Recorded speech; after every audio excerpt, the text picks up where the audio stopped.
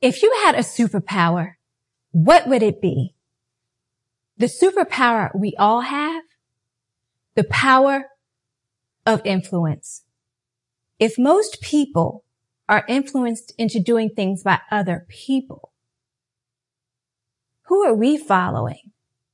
Because the choices we make will influence other people. Let's start at the beginning in Genesis 3, 1 through 6. I want you to pay close attention to who's influencing whom and the choices being made. Now, the serpent was more crafty than any of the wild animals the Lord God had made. He said to the woman, "Did God really say you must not eat from any tree in the garden?" The woman said to the serpent, "We may eat fruit from the trees in the garden, but God did say you must not eat fruit from the tree that is in the middle of the garden, and you must not touch it, or you will die." "You will not certainly die," the serpent said to the woman, "for God knows that when you eat from it, your eyes will be opened, and you will be like God, knowing good and evil." When the woman saw that the fruit of the tree was good for food and pleasing to the eye, and also desirable for gaining wisdom, she took some and ate it. She also gave some to her husband who was with her, and he ate it. There are several things at play in this passage, but today we'll focus on one: choices. The choices made in the garden that day changed the course of life, a pattern we see repeated throughout the Bible. When given the choice between doing things God's way or their way, they chose their way. How many times have you and I had that choice? Sometimes we may have chosen God's way, sometimes our way. Choices are long-lasting and life-changing. We have to count the cost.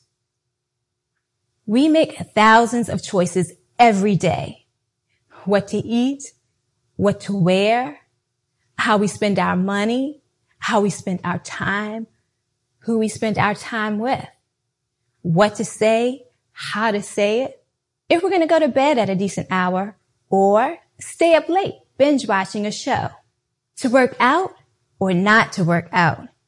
That is the question. Life is a series of choices, good or bad. Our choices have consequences. Children and youth have been my heart for as long as I can remember. Babysitting as a preteen, working at summer camps as a college student, a career in child advocacy and volunteering and working with children and youth as an adult. Can't stop, won't stop. I've been influenced by and have learned so much from the leaders I've served with over the years. When I started attending Grace about 5 years ago, I went right to my happy place, volunteering with children. One of my favorite games to play with preschoolers, Jesus Says. And, as with all games, you go over the rules first.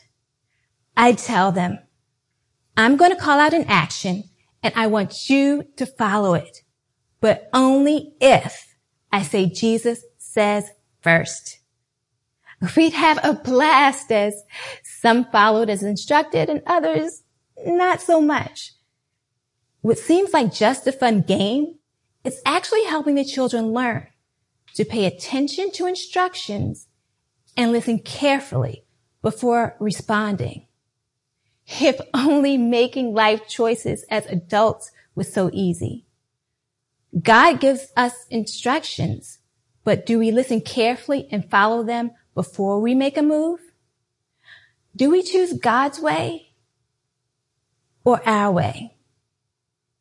God has entrusted me with the awesome responsibility of leading Grace Kids. It's incredibly important to me that I follow his instructions so the children and those serving them can follow me as I follow Christ.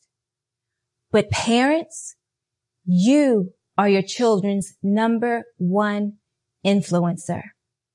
They might not always do what you say, but almost always will do what you do. In Exodus and Numbers, we see the Israelites, after being enslaved in Egypt for hundreds of years, being led by Moses on a journey through the wilderness to the promised land. It should have taken 2 weeks, but ended up taking 40 years because they chose not to obey God's instructions. Moses and nearly an entire generation died before entering because they chose to do things their way. It was their children who made it into the promised land. How many times and for how long have you and I been wandering in the wilderness because of choices we've made? I get lost going to unfamiliar places all the time, and I live by my GPS system. But even with my GPS, if I'm not listening carefully and following instructions, I'll miss a turn or an exit and get turned completely around. What's supposed to be a quick trip can take almost twice as long. Pro tip: missing an appointment or being late to a surprise party isn't cool. Build in extra travel time. The Holy Spirit is our GPS system, teaching and reminding us of God's instructions. When someone comes across your mind sort of like out of the blue, it's the Holy Spirit giving you a gentle nudge. You are your brother's keeper. Check in on them. Pray for them. My community of family and friends are my landmarks along the way, giving me advice on my journey, encouraging and supporting me, helping reroute me if I've gone off course, helping guide me to my destination, the center of God's will. I have to give a shout out to my amazing mom for helping lay the foundation on which my relationship is built by choosing to make going to church a priority while we were growing up. It is so important to have a community of people to do life with, and why community groups are so vital. I didn't know what I was missing until I joined one. It helps me stay connected, engaged, and grounded while learning and growing spiritually. It's just an awesome experience to be able to take what we learn on here on Sundays and really have a group that we can dig deeper, ask questions just in a safe space. Especially during this time of COVID, just having that has been everything.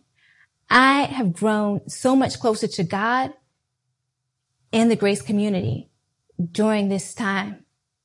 If you aren't in a group, sign up today. Iron sharpens iron, and so must you and I sharpen one another. In the book of Ruth, we find after her husband died, Ruth choosing to follow her mother-in-law, even though that meant leaving all things familiar and all things comfortable for her. And she said, where you go, I will go. Where you stay, I will stay. Your people will be my people, and your God, my God. That choice set off a chain of events that led to remarriage, the birth of a child, and ultimately, Ruth being the great-grandmother of King David and ancestor of Jesus Christ. Just a snapshot of what happens when God's will and our choices align. One of the hardest choices of my life so far was leaving an established career to work at Grace as children's pastor. After college, there was the big question, what's next? Well, I was trying to figure things out on my own, and the Lord was working behind the scenes and led me to the Children's Defense Fund. Its mission? To leave no child behind and ensure every child a healthy start, a head start, a fair start, a safe start, and a moral start in life, and successful passage to adulthood with the help of caring families and communities. It's there, but I spend significant time working alongside its founder and president, Marian Wright Edelman, carrying out its mission and learning what it means to be a servant leader and to dedicate your life to serving others. She taught me so much. No one has a right to give up on any child. And one caring adult can make the world of difference in a child's life. Then, another big choice. The organization is going through a transition. Its visionary leader is stepping down. Do I stay in my comfort zone and try to find another role there? Or do I trust God and accept a position at Grace? So many what ifs. I cried and prayed and cried and prayed. Do y'all know what I'm talking about? Have you been there? I was broken to pieces inside, just struggle, trying to figure out what to do. I was so scared. I had friends and family just praying for me and praying with me through this decision. And I chose God's way and have been beyond blessed. Sometimes God calls us to one place, but once that assignment's completed, He calls us to another place for His next assignment. All we have to do is pay attention, listen carefully, and follow His instructions. In Matthew 26, we see Jesus in the Garden of Gethsemane praying to God that He would release Him from His assignment of dying on the cross for our sins, but instead choosing to submit to God's will so that we might have life. Did you catch that? When making the choice between saving Himself or saving us, He chose us. Now, our assignment, if we choose to accept it, is to live our lives in a way that leads others to Him. The world is watching to see what Jesus looks like and will choose to follow Him based on our choices and how we live our lives.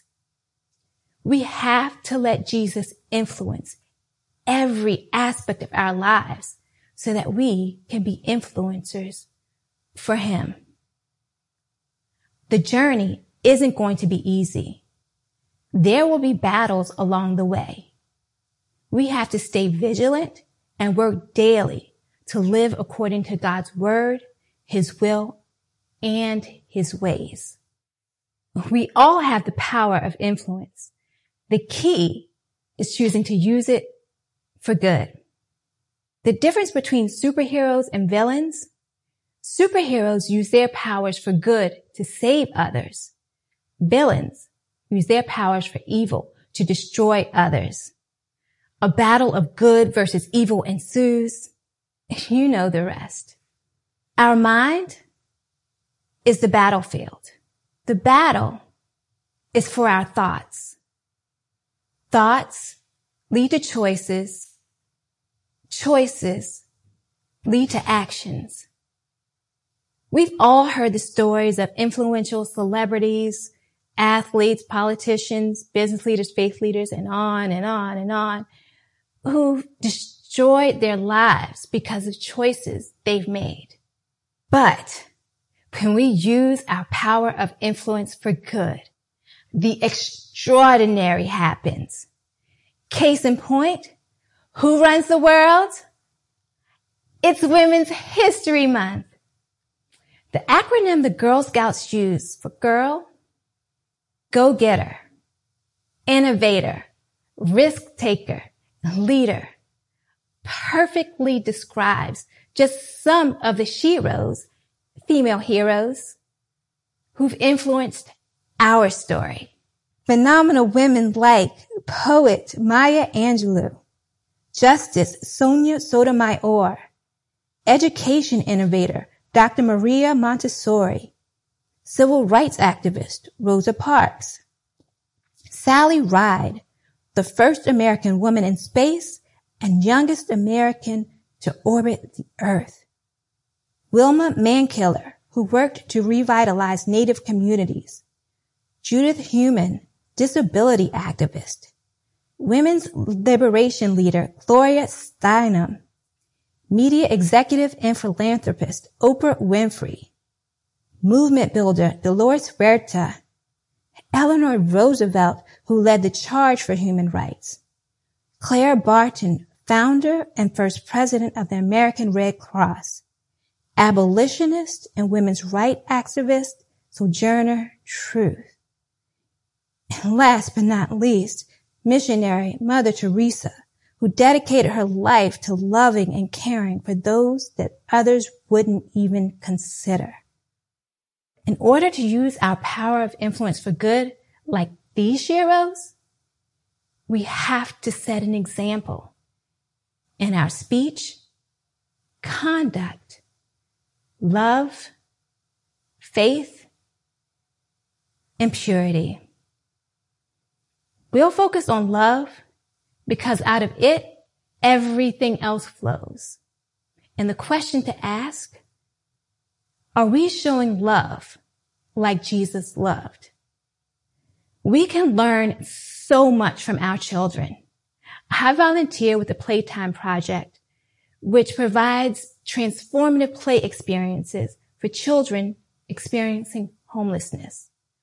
I was blown away recently by one of our sixth graders who shared how concerned she was about people living on the streets and how she wanted to start a campaign to help provide clothing and blankets for them. She was able to look beyond herself and see and respond to the needs of others. And so must we. Jesus says, "You are the light of the world. Let your light shine so that others may see your good deeds and glorify your Father in heaven." Let's pray and ask for help to do just that. Dear Heavenly Father, thank you for loving us so much that you sent your Son so that we might have life in you. Jesus, thank you for choosing us and for completing your assignment. Please help us to allow you to influence every aspect of our lives so that our choices are a reflection of you. Help us to be influencers for you, no matter where we are on our journey. Please help us to find an example or be an example others can follow as we follow you. in the matchless name of Jesus Christ. Amen.